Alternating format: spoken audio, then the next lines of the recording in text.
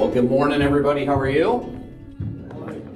Oh, good. Good. For those of you who don't know, my name is Jason Coker. I'm also co-lead minister here at the Oceanside Sanctuary, and this is the time when we do a little bit of teaching, and we are in the midst of a series that I've been calling Women of Resurrection. Between Easter and Pentecost, we've been looking at depictions of women in the New Testament and how those depictions embrace the notion that women are made to lead, an idea that has not always been embraced in Christianity. And so I want to show you, as much as I possibly can, how those notions of female equality are built right into both New Testament scripture and, as we'll hear just a little bit today, also Hebrew scripture as well. We're going to look at Romans chapter 16, verse 7 today, just one verse. That's bad news for you, because it means I have to fill the rest of my time with all kinds of Lord only knows what I'm going to say today. That means this is a good moment to pray.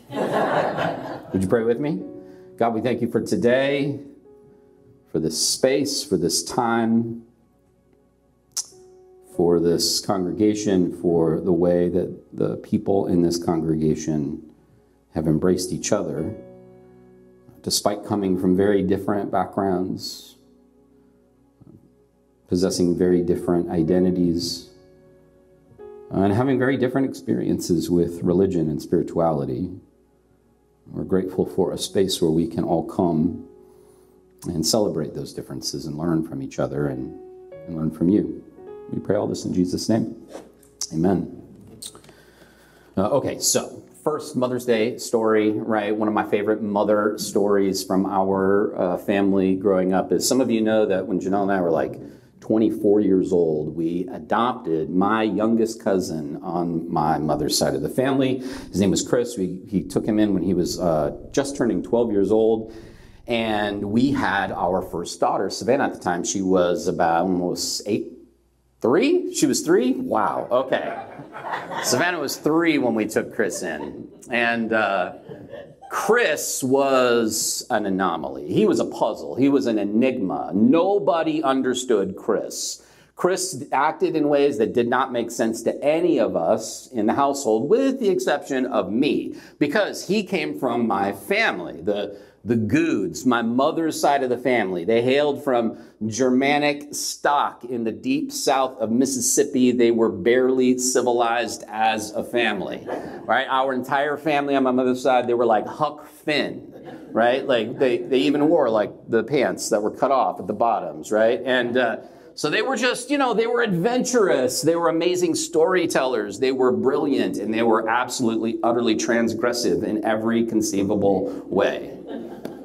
This is the family that my youngest cousin, Chris, came from. And one day, I remember, I'll never forget this, Chris was in our living room he was on the phone. I remember now, he was on the phone. This is back when phones were attached to the wall, right? And you couldn't go that far while you were talking on the phone, however long your cord was. And Chris was on the phone talking to somebody seated at a secretary's desk. That was an antique secretary's desk that my dear wife, Janelle, had inherited from her family.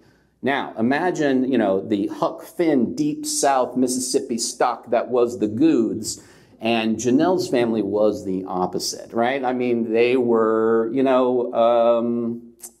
refined. They were more refined. They came over on the Mayflower. They were established here from long before. And it was this side of the family that had passed down this beautiful antique secretary's desk that Chris was sitting at, talking on the phone. And while he was talking on the phone, his hands just reached out and grabbed for whatever was nearby that seemed interesting. It just happened to be a little poker, like a metal poker that Janelle used for some sort of art thing that she would do back then. And as he's talking on the phone, he's just jabbing the metal poker into the wood, in and out, over and over, while he's talking on the phone. And Janelle sees this, and she comes screaming, running into the room. "What are you doing?" And he just had the most quizzical look on his face, like she was speaking a different language. And so she, disciplined him, and there were holes all across the whole top of this antique secretary's desk, and she sent him off to his room or something. And afterwards, I remember just exasperated. She said to me, why was he doing that? Why would he do that? And I tapped into the good side of me. And I said, looked like fun to me.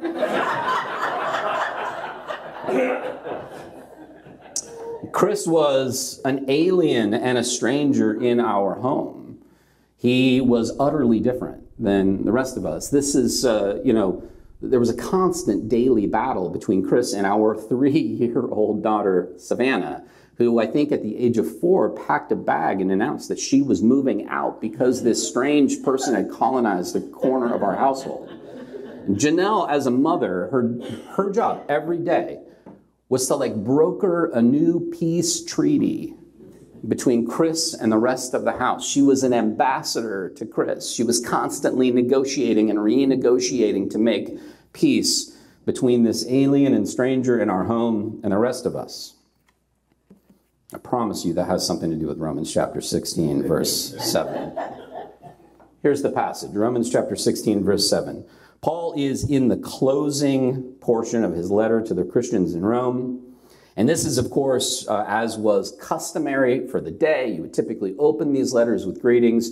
You would close them with greetings. This is right in the middle of a very long set of closing greetings. In fact, we read from this earlier in Romans chapter 16, verses 1 through 2. Last week, we talked about one of the folks who was represented in these greetings as another example of a woman leader in the early church. Today, I want you to look at verse 7.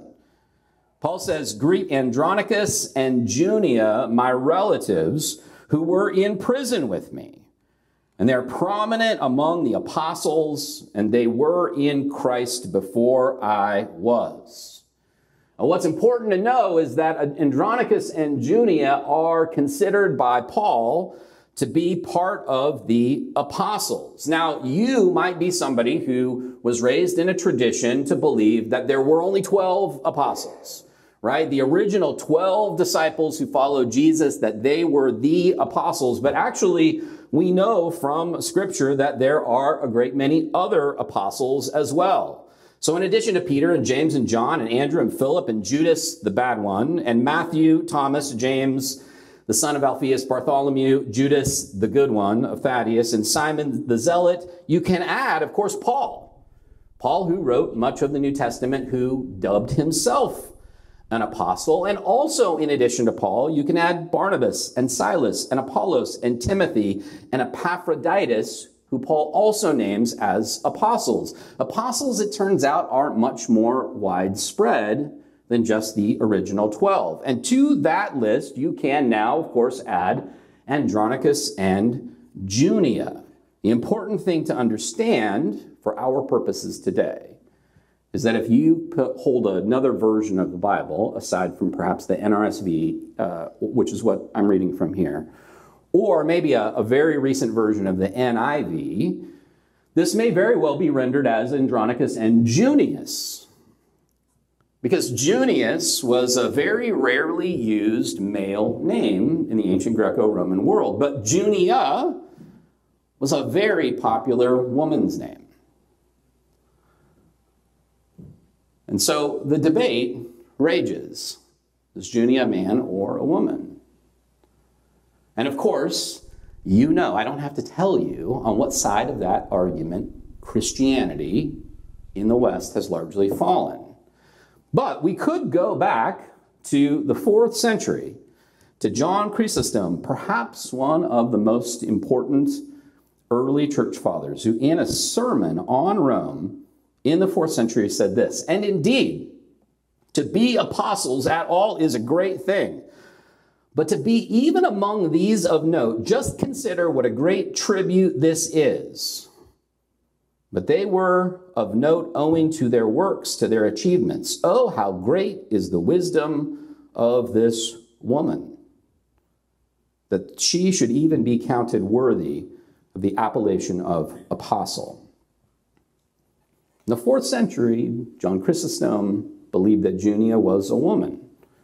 Junia was an extraordinarily popular woman's name in the ancient Greco-Roman world. It's very likely that Junia was, in fact, a woman, and by Paul here considered to be an apostle.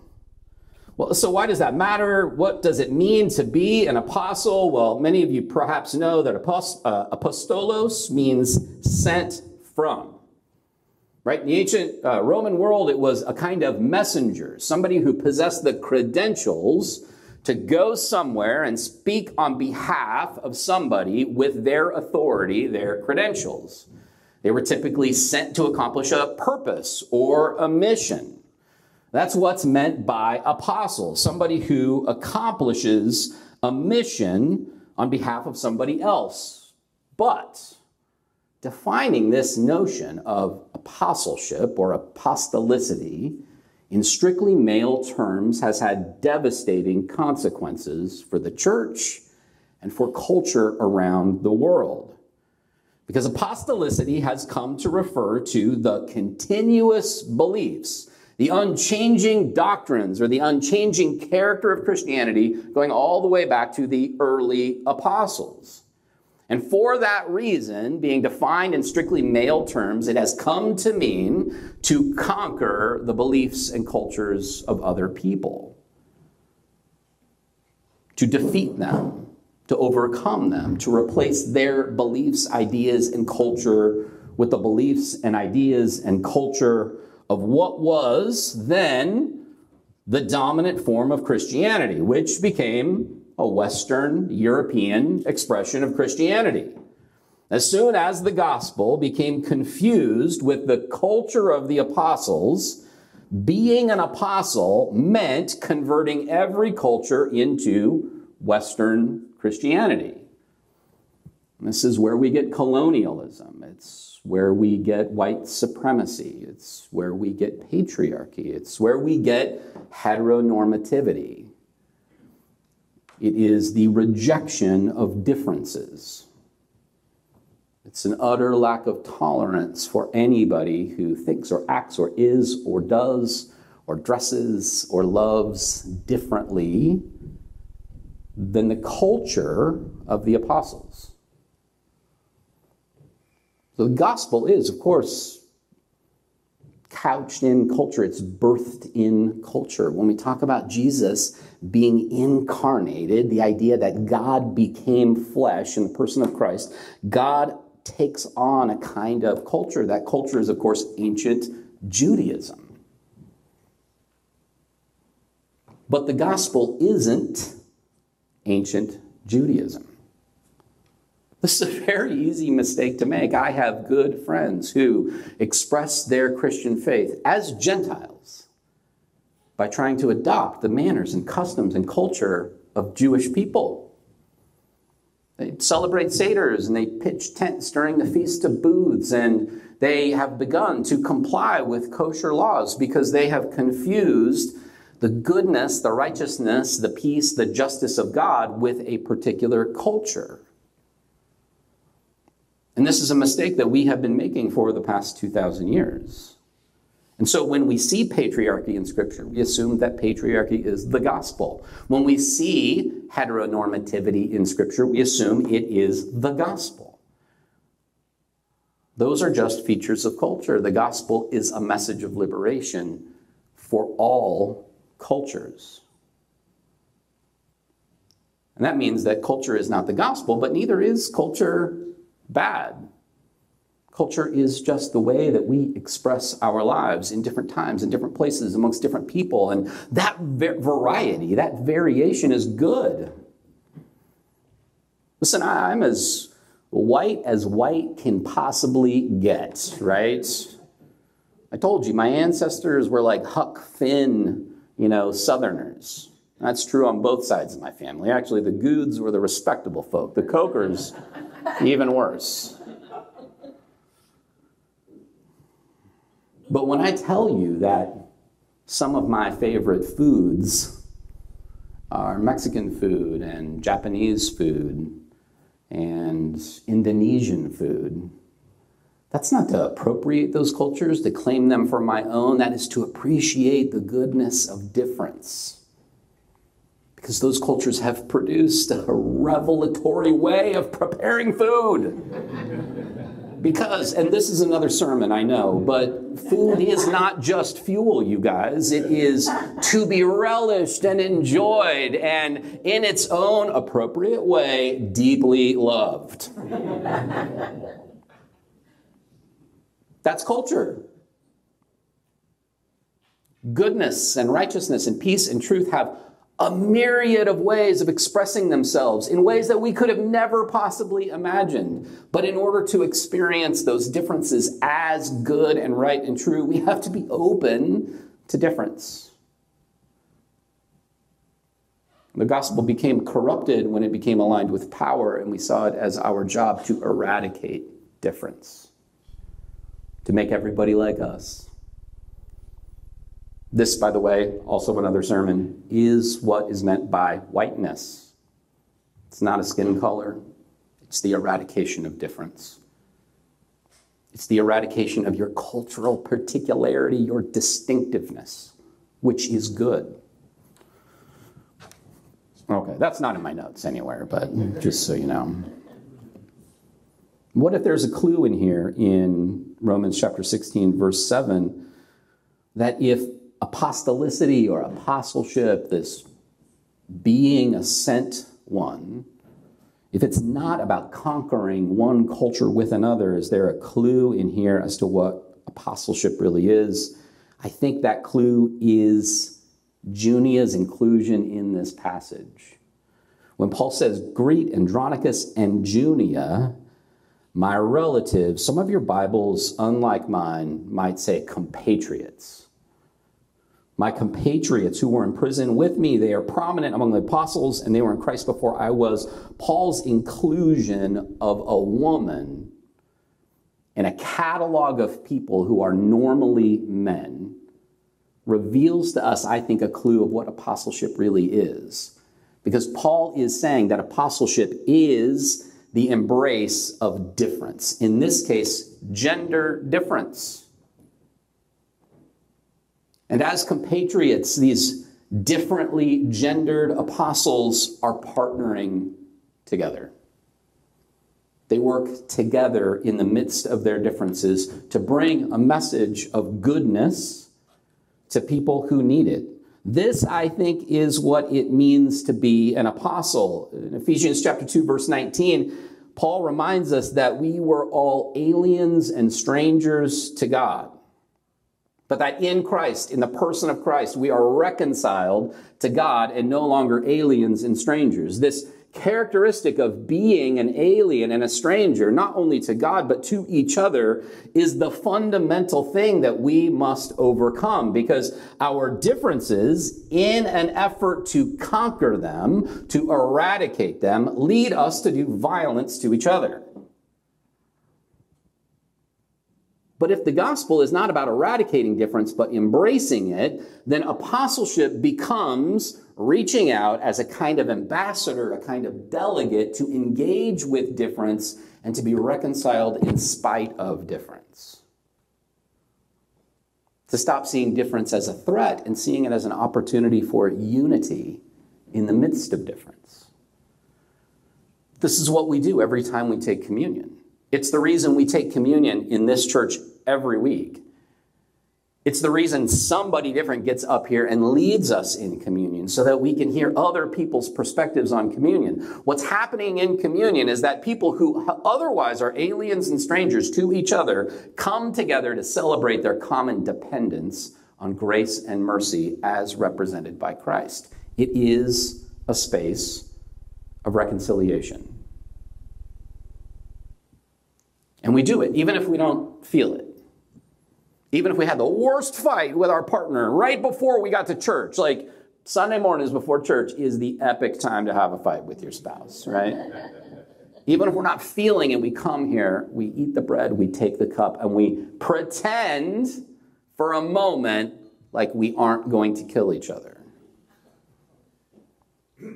Pretend is just a sort of more banal word for faith, right? We suspend disbelief and act as though we are unified because we believe, like like a mustard seed, that it might be true. And so we act as though it is. What if then apostleship is this task of engaging with difference, embracing difference, partnering together in spite of difference, to be reconciled to aliens and strangers, not to conquer them? Well, that, by the way, is a very feminine energy. I said this last week, but much about Scripture that we have hidden, that we have erased, that we have ignored, is the feminine side of the gospel. That is not to say that it can only be carried out by those who were natally born as women, but simply that energy that we tend to denigrate as feminine is characteristic of much that we see in Scripture about the gospel. It's why half, and I'm not exaggerating, 50% of all the references to God in Hebrew Scripture are feminine. El Shaddai is the Hebrew word, one of many Hebrew words for God. It is a descriptive term. El is the ancient word for a particular kind of God in the ancient Near East, and Shaddai paired with it means, are you ready for this? You've heard this before, I'm sure. El Shaddai is the many-breasted one. That the thing, the person, the entity, the reality that we refer to as God is like a woman with enough breasts to nurture and suckle all of us. What if that is apostolicity? What if that is apostleship? What if that is what leadership, according to the gospel, looks like? I think this matters a lot. How might Christian faith be different if we embraced this notion of apostleship or leadership in the church as reconciliation between aliens and strangers? Instead of overcoming, conquering, eradicating differences, we celebrated our differences and learned from each other's differences. What would our buildings look like? What would our stained glass look like? How would our songs be different? How would our preachers be different? Would there be preachers? I don't know. This feels a whole lot like I'm trying to conquer you with my smart ideas, which is a very white Western thing to do. I'm doing my best, y'all, to subvert this. I don't know if it's working. But how would Christianity be different if we embrace this idea? Maybe more importantly, I want to ask you today, who are the Junias in your life? Who are the women who have done the tireless work of reconciliation, who have reached out like ambassadors to those who are different, who have done whatever it took to broker peace and understanding and goodness and the cultivation of the gospel, but had their identities erased? Or were denied honor because we are stuck in some notion of strength and power in strictly masculine terms. Hey, listen, I will get around to preaching a series on the goodness of masculinity as soon as we quit weaponizing it.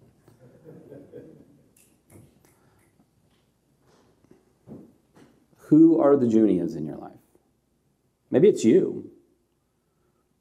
Maybe you never thought of yourself as a leader, as somebody who is a messenger of the gospel because you suffered under some patriarchal notion of what it meant to actually lead.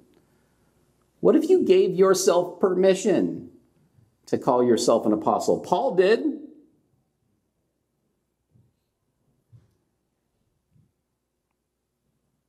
Maybe it's your mother. Maybe it's your daughter, your sister. I don't know. But my bet is you know more than one Junia in your life who deserves honor. Amen? Would you pray with me? God, we thank you so much for today, for again how the words of Scripture, if we are open to seeing them differently, can liberate us from harmful ways that it has been used to subjugate and constrain.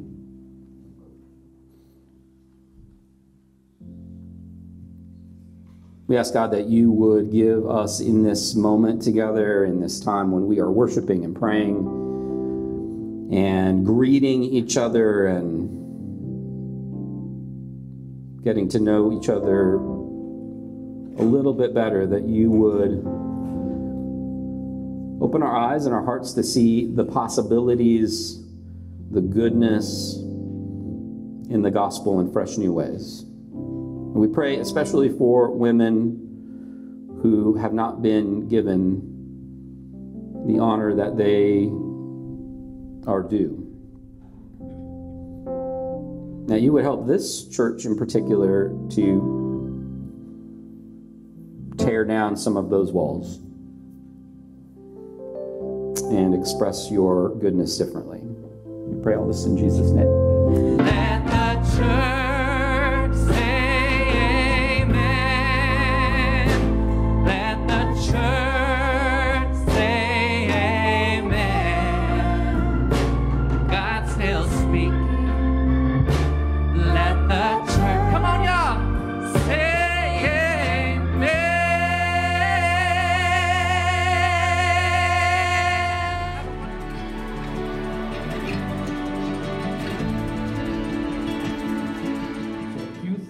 to let you know about. Also, parents, if you can still hear me, if you have not had a chance to sign your kiddos in, you can do that right inside the classroom this morning. And I'm not up here to speak. Jason is coming up, although I've got some stuff to say. Let's save that, all right? All right, How Not to Read the Bible is starting this Tuesday. It's a great way to learn how to look and read and study the Bible in a way that is compassionate when you have those conversations with people. So if you've met people that it doesn't feel compassionate and loving how they talk about the Bible, this is the exact opposite. It starts this Tuesday, May 16th, and we would love for you to be part of that. That's via the Zoom. I believe also that's live as well. Yeah. Okay, live or on Zoom. Really great opportunity to volunteer as part of a community together. Yes, sir. When you say live, what do you mean? You know, I just mean like somebody standing in real life talking to people. No, Let's do it via the Zoom, which is way easier and far better, everybody. Okay, so we can do that on the Zoom. But it is live. It's live. It's not recorded. So that's going to be a great opportunity for you. Love for you to get involved with that, as well as volunteering here at the Oceanside Sanctuary. You can do that on Friday, May 26th. If you've heard of Brother Benno's, they impact this community in a really great and loving way to serve the homeless and OSC members and people that are part of this community are going to be able to partner with Brother Benno's and serve the homeless on Friday, May 26th. You can sign up for that on the Oceanside Sanctuary website. We'd love for you to support what's happening here at the Oceanside Sanctuary. The best way to do that is online. All that information's online. If you ever wonder how your money supports what this space does, our staff would love to talk to you more about that.